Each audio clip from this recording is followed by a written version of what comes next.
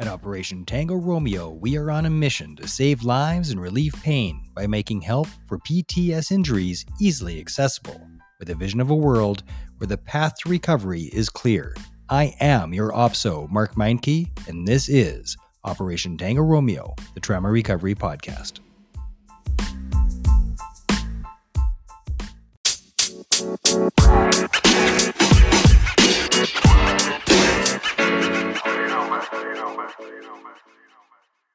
Three, two, one. And today on the show, I have a coach, a life coach, a recovery coach, Krista Fee. Krista, thank you so much for being here.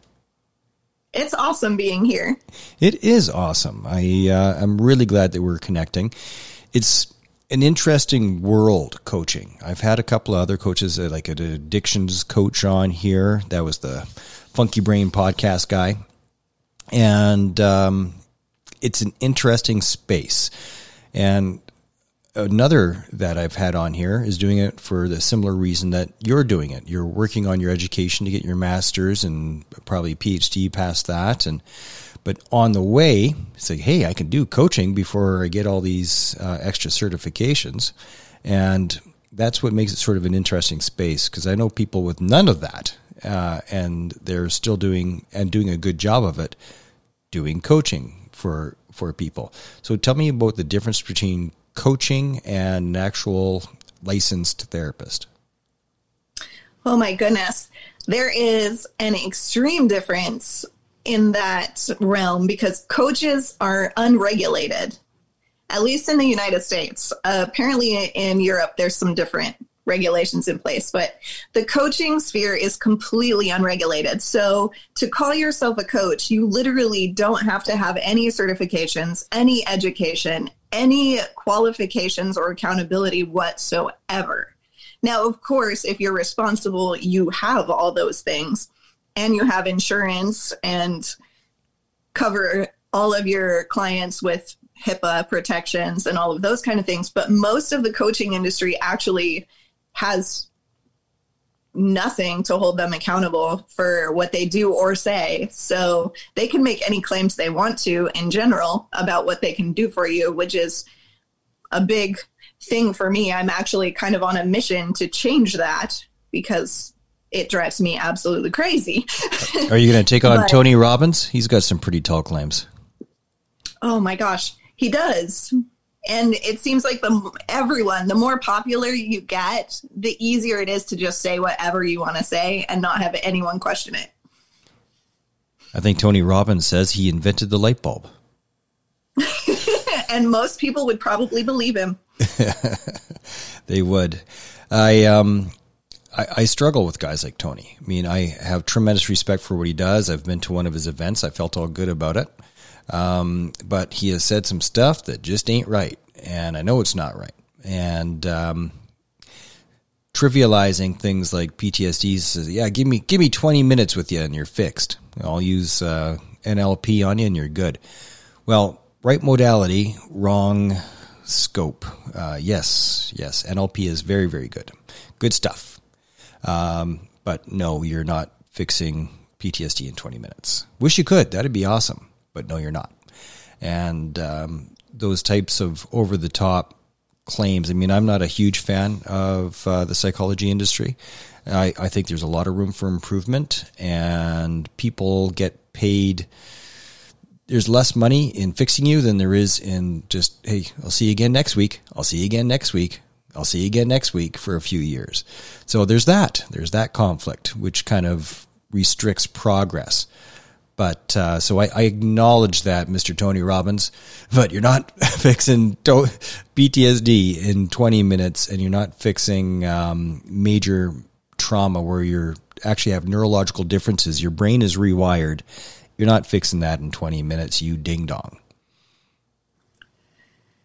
Oh, I think you listened to my Facebook rant that I posted yesterday.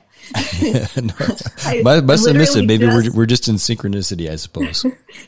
I just had that conversation that it is tremendous to me. I was telling people that literally if someone tells you they can cure your PSD, if someone tells you that they can cure, treat, or in any other way alleviate your symptoms, 100% guaranteed, they are 100% lying to you. First off, only you can do anything for yourself. You can get tools from other people, you can get resource from other people, and you can learn from other people, and you can get help. But you cannot get fixed by someone else. No. They're not going to fix you.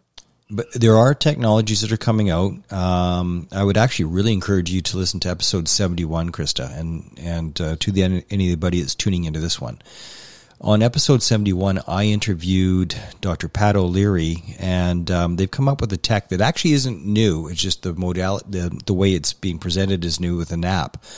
But it freaking works. I used it again last night. I've been suffering from nightmares since 1994, since the war. And it's the only thing that helps. Well, actually, that's not true. Cannabis helps as well, but I'm going to be working up north shortly, and I can't have any cannabis in my system. So I was like, damn it, the one thing that worked before I went to bed, but I can't do it, not even therapeutically. So I needed something, and thank goodness I have this. It also helps with anxiety, and all you do is it's an app on your phone. You have to be wearing headphones for it to work. But the frequencies that it gives to you, that's embedded in the music, changes the frequencies that your brain is going off at. Instead of going in a toxic frequency that's no good for you, it gives you a different frequency, and your brain just follows the leader with the input. It's called entrainment therapy, but the app is Meta Medical Solutions. MMS is the app. But anyway, it'll be in the show notes on episode 71. Just throwing that out there. So it's not a fix, but it's a pretty darn good and accessible and cheap, extremely cheap therapy. It's funny you mentioned that. That is the first episode of your show that I actually listened to fully, and I contacted the company immediately because what I've discovered so far working with people is the most commonly useful. And I have almost 50 certifications. I use a lot of different modalities with people.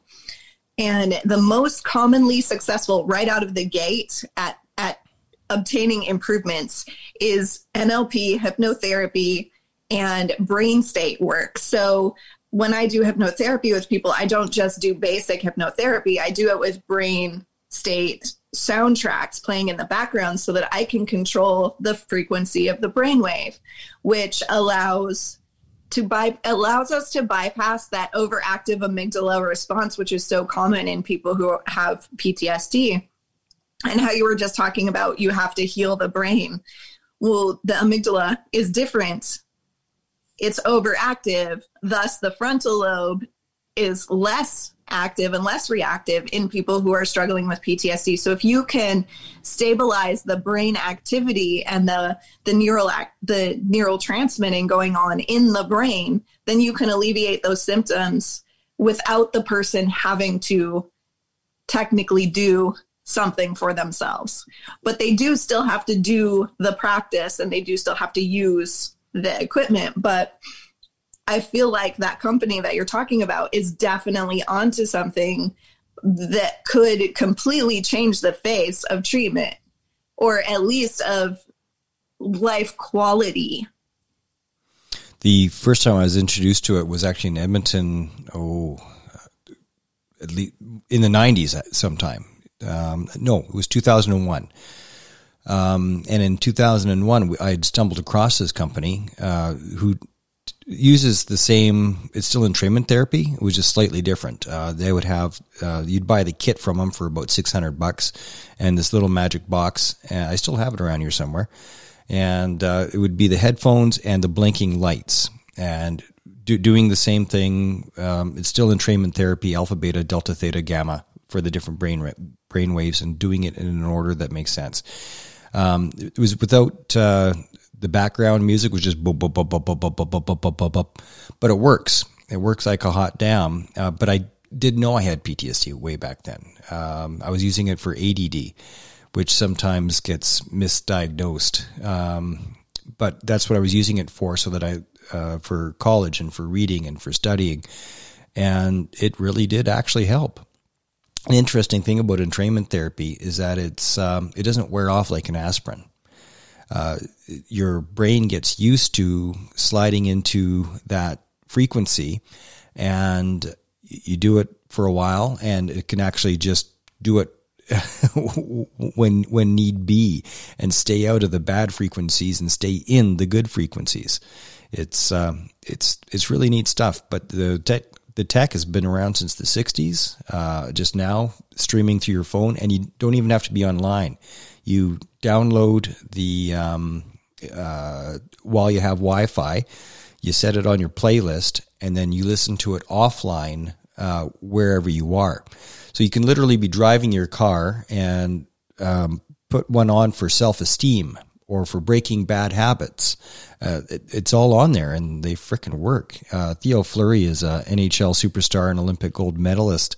And he, because of the episode I did, they got a hold of Theo, and now Theo's actually part of the company.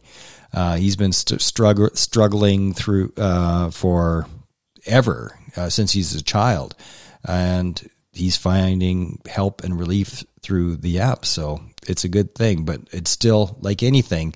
You actually have to do it. You got to actually get the app. Then you actually got to use the damn thing. Just like coaching, just like anything else, you actually have to do it. You have to take action. You can't just show up once and say that you're done. It's a new habit that you have to have.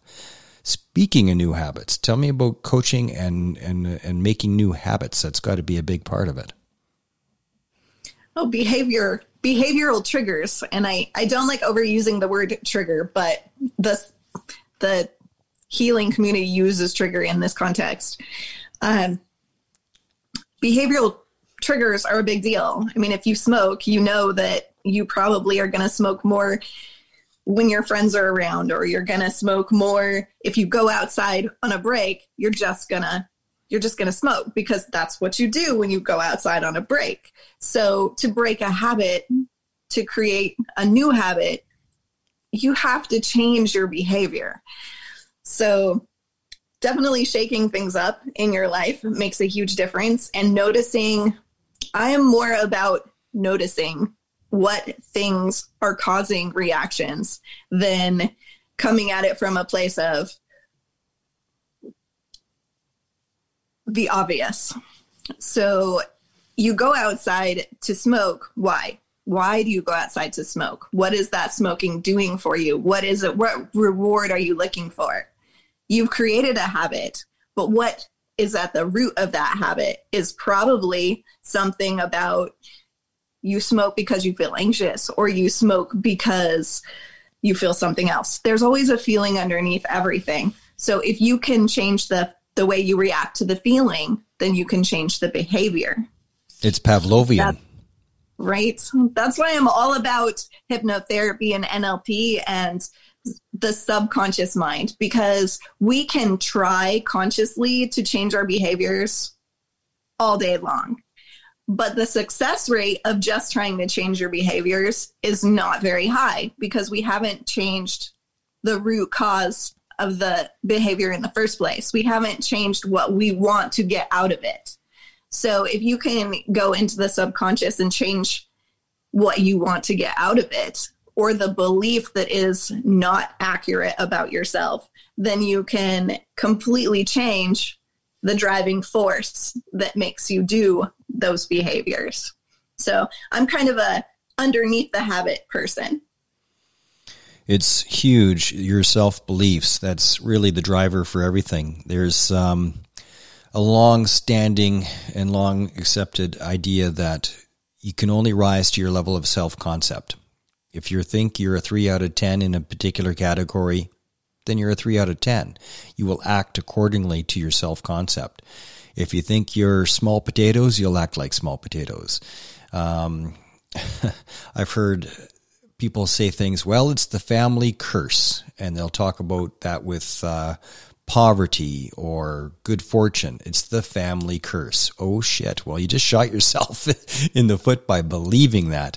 I promise you, it's not a family curse. It's group think and group behavior. So you might have to get a different group. Sorry, your family sucks.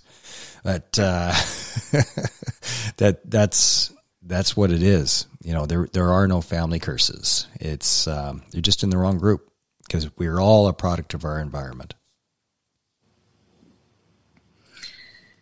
People, if they understood how their brains work and what is happening on a daily basis, they would have so much more control and so much more power over everything that they do and experience.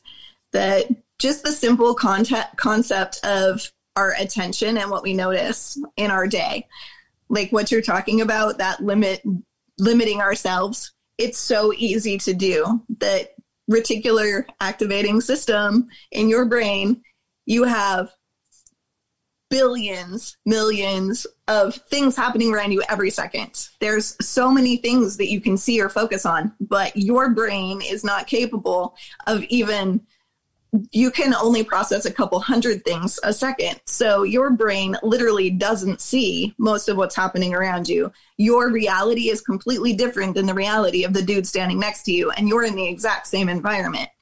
So what creates your reality? You create your reality. You tell your brain what things to focus on, what things are important to you, what things are your priorities. So if you establish for yourself that your day's going to suck, your day's going to absolutely suck. If you establish for yourself that a certain car, that you love a certain car, you're going to see that car all day long. Well, the old saying, did you get up on the wrong side of the bed? There's actually something to that. That's why it's so important to make your bed first thing in the morning. You start off on the right foot right off the bat. As soon as you get up, make your bed and make it well, and spend a little extra time on personal grooming. It sets the course of the day. It just does. Oh, absolutely. I'm an absolute believer in that. And I think the first time I heard that was actually Tony Robbins, to come back to where you started this whole thing. In college, I heard a lecture, and I'm pretty sure that it was Tony Robbins, that literally said, if you want to be a successful person, the first thing that you have to do is make your bed. And I've always been obsessive about that anyway. I'm kind of a law and order person. So like all my life, I've been, everything has to be in its place. Everything has to be super orderly. That's how I keep my sanity. So that was not a big deal for me. But to make my bed consciously and with a sense of pride that everything was perfect about it, you know, set up the pretty throw pillows and all that other stuff. And then to follow through with everything else, to start the whole morning structured, orderly, and with the expectation that everything's going to go the right way, it makes so much difference. And then for like all of my coaching clients, it doesn't even matter what they are with me for. We always, always, always do a gratitude practice, which sounds kind of silly because everyone's heard it before. But the way I approach your gratitude practice is you have to always come up with at least 3 things. They can be things you are thankful for, or you can go beyond that to things that you want to celebrate, things that you are so proud of yourself for achieving, or recognizing things that you want more of in your life. That's the most important one, I think, is saying, yes, I experienced this and I want more of that experience in my life. And then you drive your brain to be looking for ways to get more of that experience in your life. Well, I think that's how the law of attraction actually works. I don't think it's a mystical, magical thing like it's presented. Like things will just, if you focus on something, it's just going to magically pop out of the ground. But as you said earlier, you can only focus on a little bit at a time. There's so much going on. So if you're focused on the good, you're just naturally going to find more good. It's confirmation bias in part. And if you're expecting good, that's what you're going to see because of confirmation bias. It's not some magical manifestation thing. And maybe it is. I'm just missing out on it. But to me, it's just you can't suck and blow at the same time. So you can't be bitter and sad and grateful at the same time. You freaking can't. Your brain doesn't work like that. So take some time to focus on gratitude, and that changes your brain frequencies right there. And if that's what you do first thing in the morning, that's not a bad idea. It is very, very healthy, because when you're making room for gratitude, you can't make room for the bad stuff. And it's just the trick is, and as you said it, it's noticing. It's noticing that your head is in that wrong place, that you're in that dark hole. If you don't notice it, because that's just your comfort spot, and it's where you're used to being all the time, then that's why you need a coach to point out. It's like, yeah, this thing that you think is normal, your stasis, your homeostasis here, that's not good. You don't have to be here. You don't have to feel like that. So let's do something else. Let's focus on gratitude. Now, how does that feel? Yeah, you can choose that, and you can stay there in that space.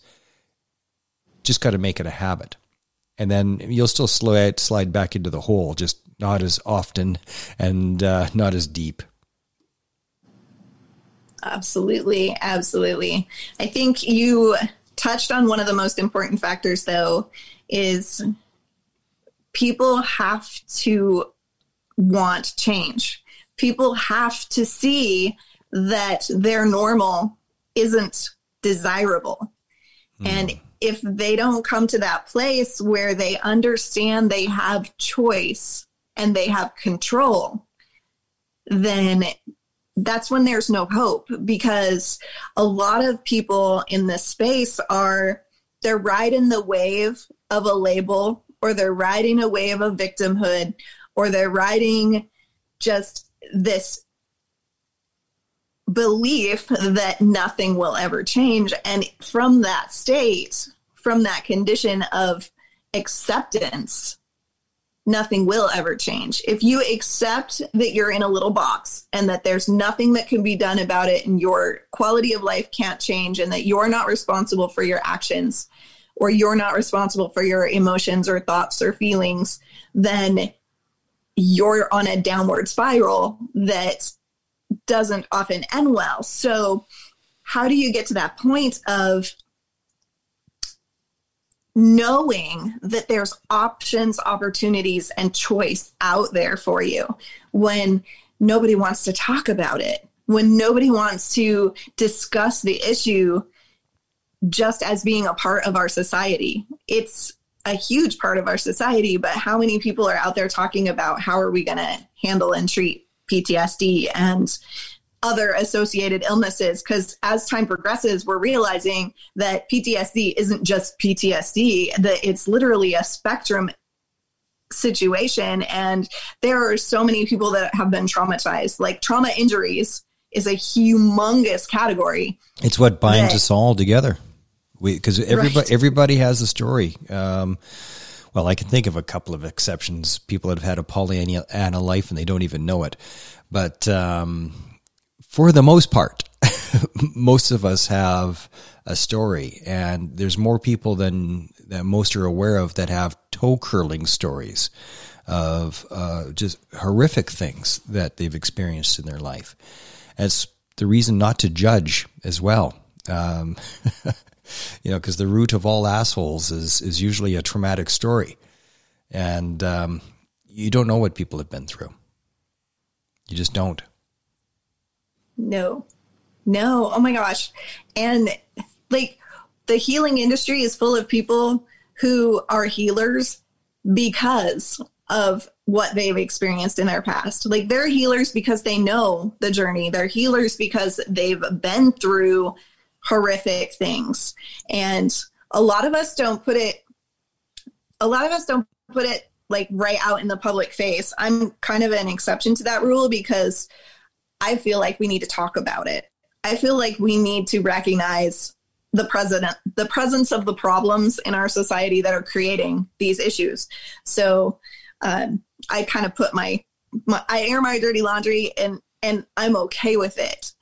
But it is. I mean, nobody chooses to jump into the dirty, ugly place of trying to pull people out of their darkness if they don't have their own darkness. I'm kind of stuck on that term now. Air my dirty laundry. You've heard you've heard the term sunlight is the best disinfectant.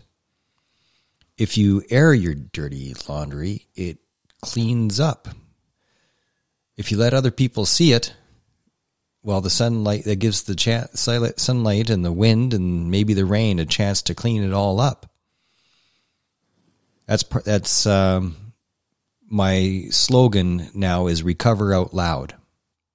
It takes a lot of courage to recover out loud. I had one cop come up to me and go, "Hey, I heard about your podcast. Just so you know, I've been seeing a therapist and I've been having some issues as well." You'll have to say it a little bit louder, buddy. Don't hide it. It's not a secret and it's not a point of shame. By airing your dirty laundry, so to speak, by recovering out loud, it gives others the courage to not whisper, to not hide, to not be ashamed. It's I was undiagnosed for like 22 years. That's 22 years of a train wreck. It's a long, long time to suffer and to have those closest to you suffer right along with you. That's a long time. And it doesn't have to be like that. If others were recovering out loud around me, they'd be able to put their hand on my shoulder, tell me a story so that I can go, "Oh, wait a second. That sounds like me. I wonder if I'm in that same boat." Well, you might be, Mark. I think we probably talk about that. But if nobody's recovering out loud around me, then my self-awareness just won't be there. And we have people at the Operational Stress Injury Clinic coming in undiagnosed for 30 years, for 40 years. It's that's why it's important to find the courage to recover out loud, to put your hand up. You don't have to have a podcast like I do, but you don't even have to wear a shirt that says, "I'm recovering." Although I do have them, I was selling them, but letting those close to you know. So what'd you do today? Well, I had a couple hours of therapy. I'm sorry, what? Don't hide it. And if you get some stupid questions from it, like I did from one family member, "So what'd you talk about with your therapist?" I'm like, "What?" Yeah, so you're going to get stupid questions every now and then, but don't be shy or embarrassed about whatever the form of help that you're taking, whether it be magic mushrooms or cannabis or whatever. Yep, this is what I'm doing. This is why I'm doing it. And don't be shy about it. It gives others the courage to step up and seek help. That is absolutely why I'm on the mission that I'm on. I struggle so hard with what I see because I have a degree in criminal justice and national security, and I was working in investigations and on the human trafficking side of things, and realized that our society does not allow for any weakness or any awareness that people in first responder positions, and by that I mean our police, our fire departments, our EMTs, and our military, they don't have the opportunity to be human. They don't have the opportunity to be flawed. The public places all of this expectation on them to be these proud warriors of perfection, and they experience the worst of the worst every minute of every single day. And if they talk about it, then they're showing weakness, and that's not true. And that's not, like, we have to, as a society, be able to accept that the people that are doing those positions need to express their emotions more. They need to be able to receive the support and help that they need to stay strong all the way throughout their entire career. Like, it should just be known that if you're in that position, that you have some form of health wellness therapy, mental wellness work. Like that should just go hand in hand and just be an obvious thing for those people, because people on the outside have no idea what is experienced in those roles and what toll that takes on the mind. No, we suffer so that others don't have to. And when people are hating on the cops or hating on the military, they don't understand that they're hating the people that are saving them from having to see things that they don't even know exist. And you're so right about everything you just said. I feel a deep need to clarify the word weakness, because weakness is the perception. It is not the reality. There is no such thing as somebody that is immune from a trauma injury. It is not a sign of weakness. That may be the perception, and that perception over the last 5 years has done wonders in changing, but it is an actual injury. And I say it in numerous episodes on this show that, let's say somebody just got back from Afghanistan and they left their legs back in the sandbox. Would you say to somebody with tooth prosthetic legs, "What? Why are your legs so weak? Like you just let a landmine shear off your legs? Do you have like a bone deficiency or something? Are you not taking your calcium?" That's what it is. You had weak bones. I mean, if I had stepped on that landmine, no way it would have sheared off. I might have got a scratch, but that'd be about it. But God, you must have had some really, do you have leprosy or something? Like those legs just came right off like nothing. Nobody would do that. Nobody would do that because nobody's that big of a douche. At least I hope not. But that's exactly what we do with traumatic brain injuries and with PTS, OSIs, operational stress injuries. The operational stress injuries are the same thing. Your brain, the actual wiring in your brain that you can see with an MRI changes in an instant. And those changes rewire your normal healthy brain to be plugged into the amygdala, which is the lizard brain, fight, flight, and freeze all the time. So your perception is now different. So everything, you're at the dinner table and you don't know you're doing it, but your brain is in fight, flight, or freeze. That's why the irritability, the road rage, the inability to regulate your emotions is because you're thinking with the little brain instead of the big brain. And you can't freaking help it without help, without guidance, without practice of things like gratitude in the morning, like you were saying. These are new habits that you have to get the new neural pathways going. It's a neurological injury, not a weakness. And but thank God that understanding, that perception is starting to change. But we've got a long way to go. We do. I just was reading a report. They're just now starting to do MRI comparatives, and they're just starting to publicize in a more like people outside of the psychology or neuropsychology industry will actually see some of these articles soon, instead of just having them in the crazy journals that nobody reads. That what you're describing, the amygdala being completely in control, if the amygdala is in control, and it actually grows in size in people with trauma injuries. So it's not just overactive. It's literally like a muscle in your body that's getting bigger and stronger. So it's going to create a compound effect over time. The longer you go untreated, I didn't know that it physically grew. Yeah, it actually physically grows, and it takes all of the power away from your frontal lobe, which everyone knows that the frontal lobe is responsible. I mean, serial killers have frontal lobe inactivity. So it takes your inhibitions and your ability to control your emotions and your ability to choose wisely. It takes away the way that you process information and think carefully. So the people that are having this happen yes, they're going to be temperamental. Yes, they're going to lose control. Yes, they're going to make really bad purchasing decisions or just cheat on their wives without thinking about it because they no longer have any of those reservations, any of those controls activated. I think my amygdala must be the size of a grapefruit.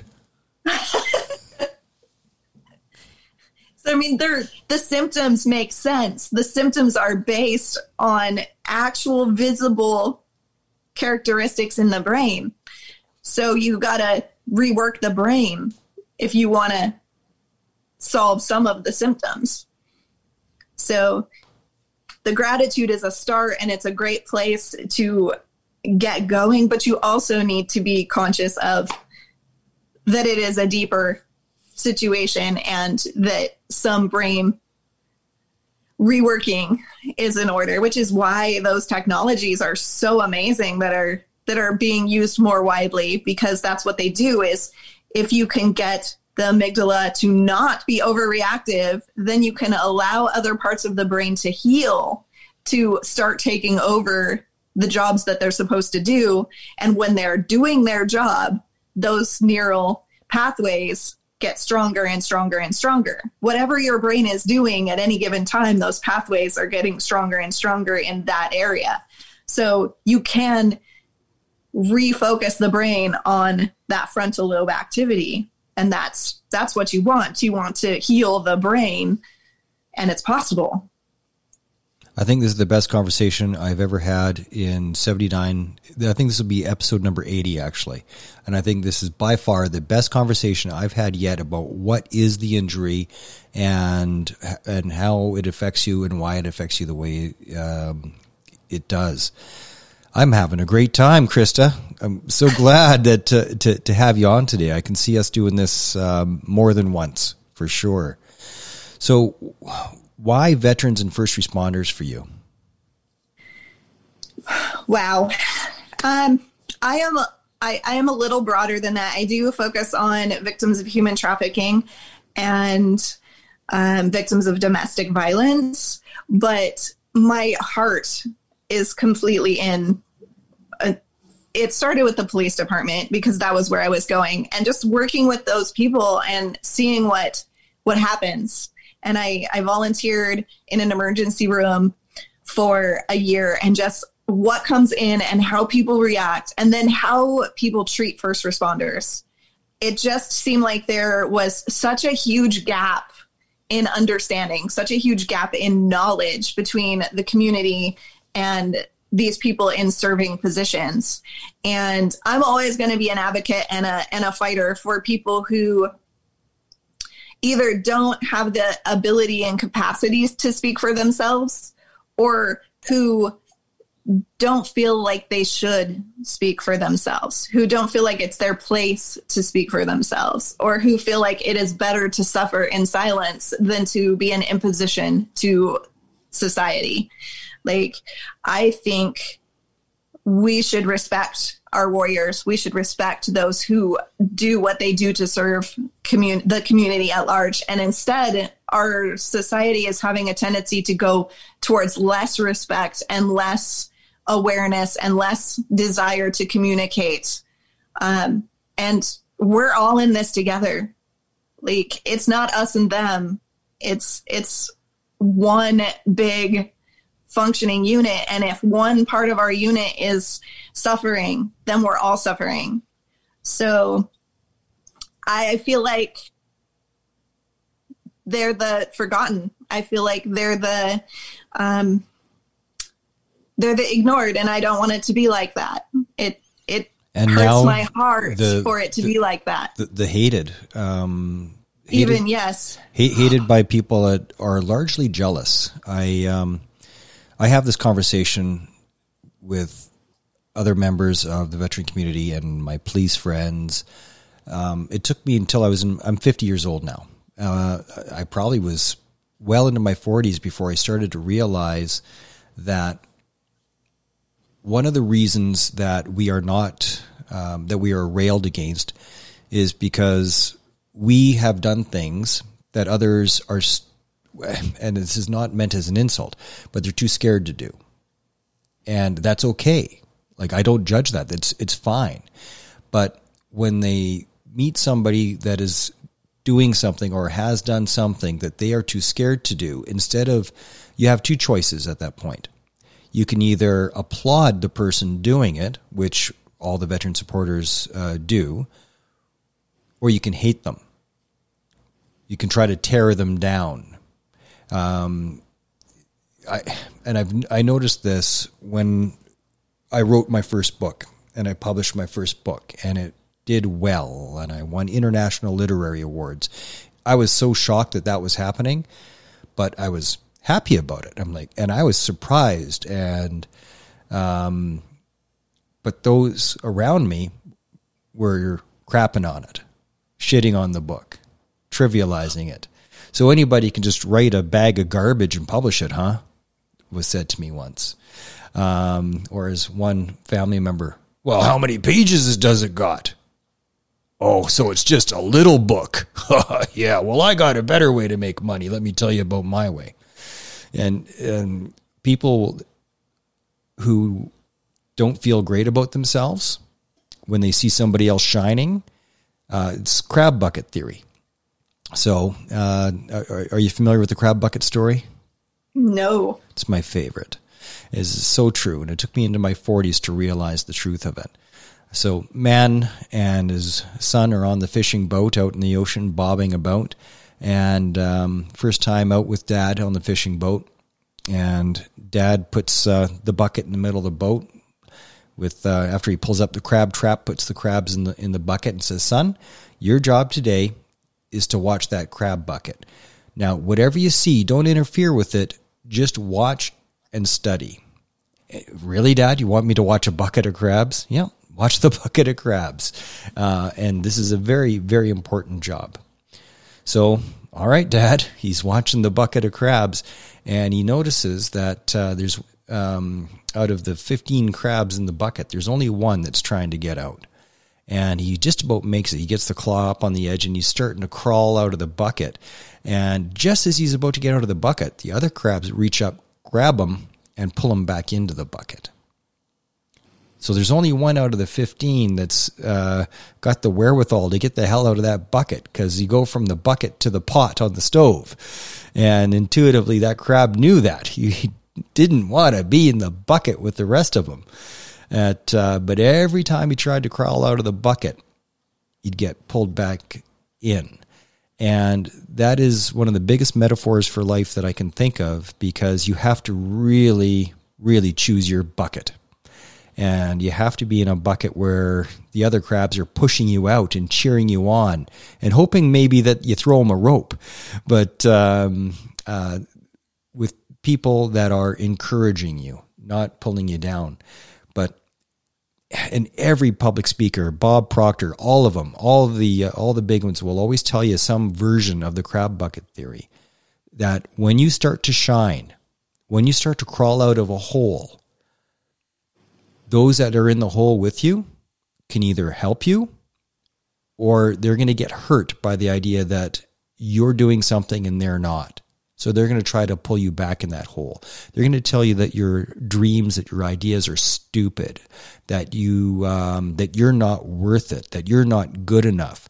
And they're not doing it because they're evil. They're doing it because they are in pain, and they don't think that they're good enough to crawl out of that bucket.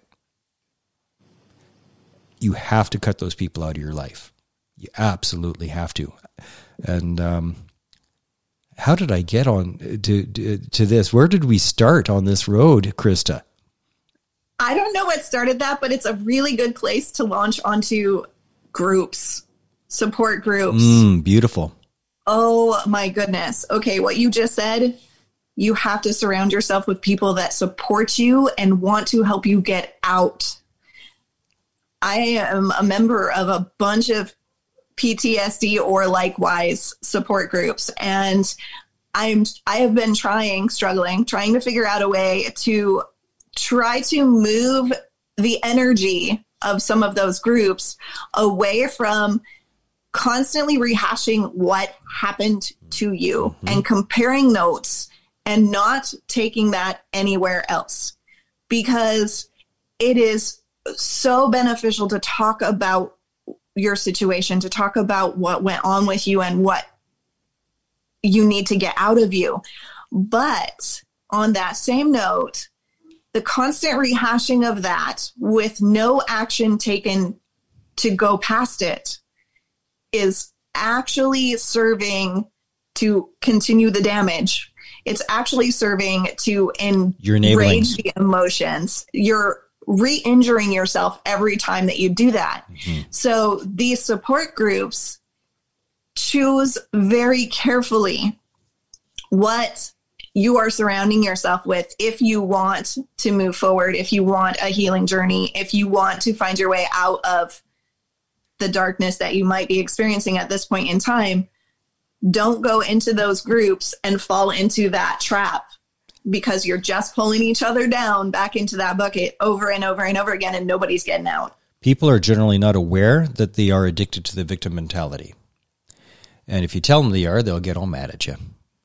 But it is a very easy addiction to happen. It's more easy than alcoholism to slide into. It sneaks up on you, and before you know it, you are welded to the identity of, I am an injured veteran.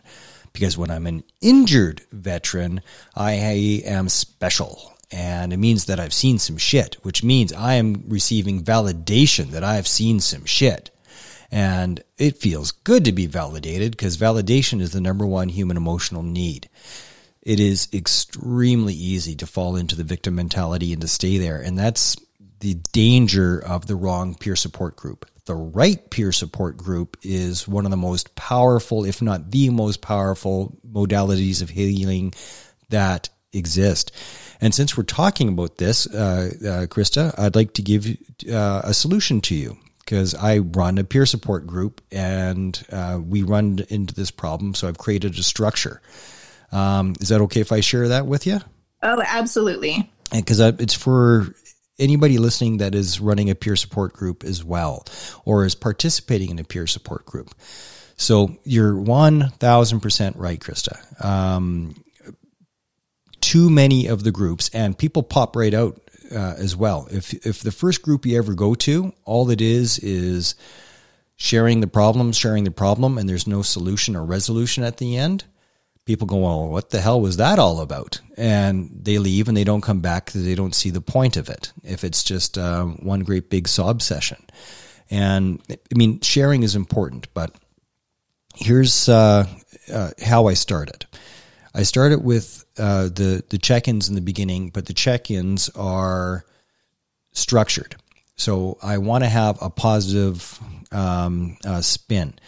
So as we're going around the room, so that somebody doesn't go off for half an hour and suck all the air out of the room, I write down on the whiteboard. All right, let's start with what has gone well for me. So start with gratitude. So something that's gone well for me, or something that I'm grateful for, a win. Let's talk about a win that you've had over the last 2 weeks since last we met. And then the second thing is, let's talk about a struggle that you've had, the one that stands out for you.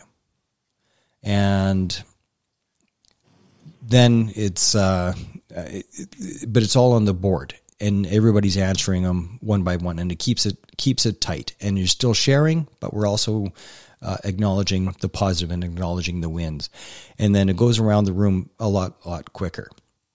Then we'll go into psych ed. We'll talk about the 4 agreements, or the crab bucket, or identity versus role theory, or whatever the right tool is. And then we'll do the takeaways. And after the takeaways of what did I get out of today's lesson, out of today's conversation, what are you committed to doing? So if this was a takeaway, what is the commitment that you're willing to make? And if it wasn't about what we talked about today, this is the 8th time you've been here. We've covered a lot of shit.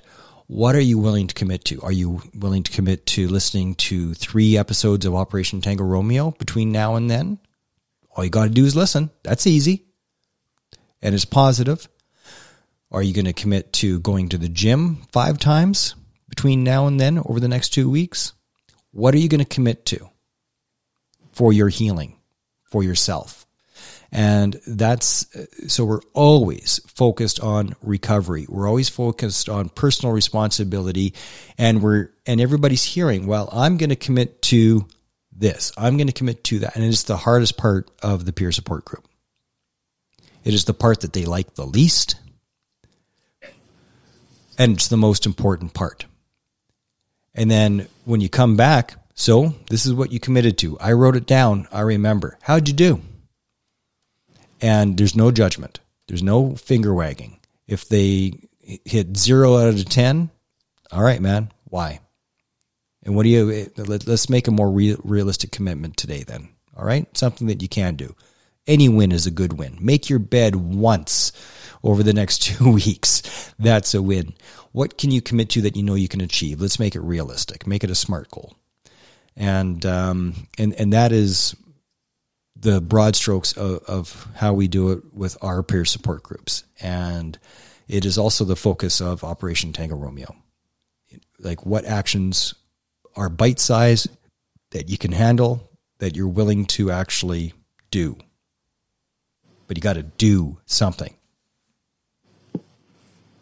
Absolutely. That is the cornerstone of my work also. Like, nobody gets out of my door without actionable steps.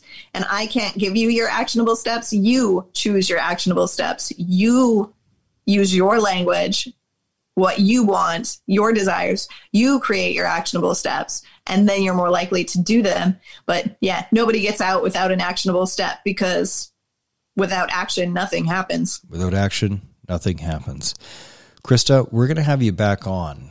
We're at about 51 minutes, so I'm going to put a pin in it right here, sister. And how do people get a hold of you in Texas? I am on Facebook at Coach Krista Fee.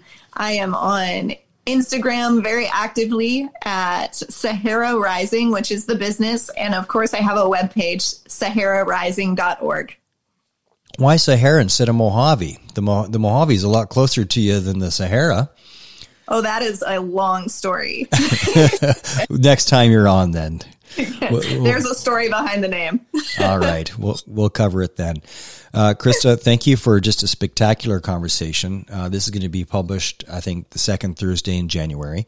And I'm looking forward to sharing it with as many people as possible. And for those listening, share like the sugar bear, because sharing is caring. The more you share episodes of this, the more you expose this show to your network, the more you are recovering out loud. It's all you got to do. You don't have to put up your hand and say, I've got symptoms and I'm in trouble and I'm all messed up and I'm going to therapy. You don't got to bleed all over the carpet. Just share a couple episodes of this. Let people know that you're listening to it. You don't have to tell people you're injured if you don't want to. If you're not there, that's fine. But have the courage to just share a few episodes of Tango Romeo. Share one a week would be better. And by doing so, you may have saved a life. If you don't believe me, go to operationtraumarecovery.org. That's operationtraumarecovery.org, and read some of the testimonials that are scattered among the different pages there. People have actually told me that this has saved their life because it gave them hope. And that hope comes from you. It comes from my guests. It comes from the listeners. It doesn't come from me. It comes from them to hear the stories of healing and recovery and hope and the different modalities of healing, because not everybody is ready for therapy. Maybe it's too invasive. It's too much. So a coach like Krista Fee is a great alternative. And maybe Krista is the stepping stone to a therapist, just like this podcast is a stepping stone to therapy. Do something instead of doing nothing. Do something that you can do. Pick, commit, and get your ass moving. Krista Fee, thank you so much for being on here, my friend. Thank you. You're listening to Operation Tango Romeo, the Trauma Recovery Podcast.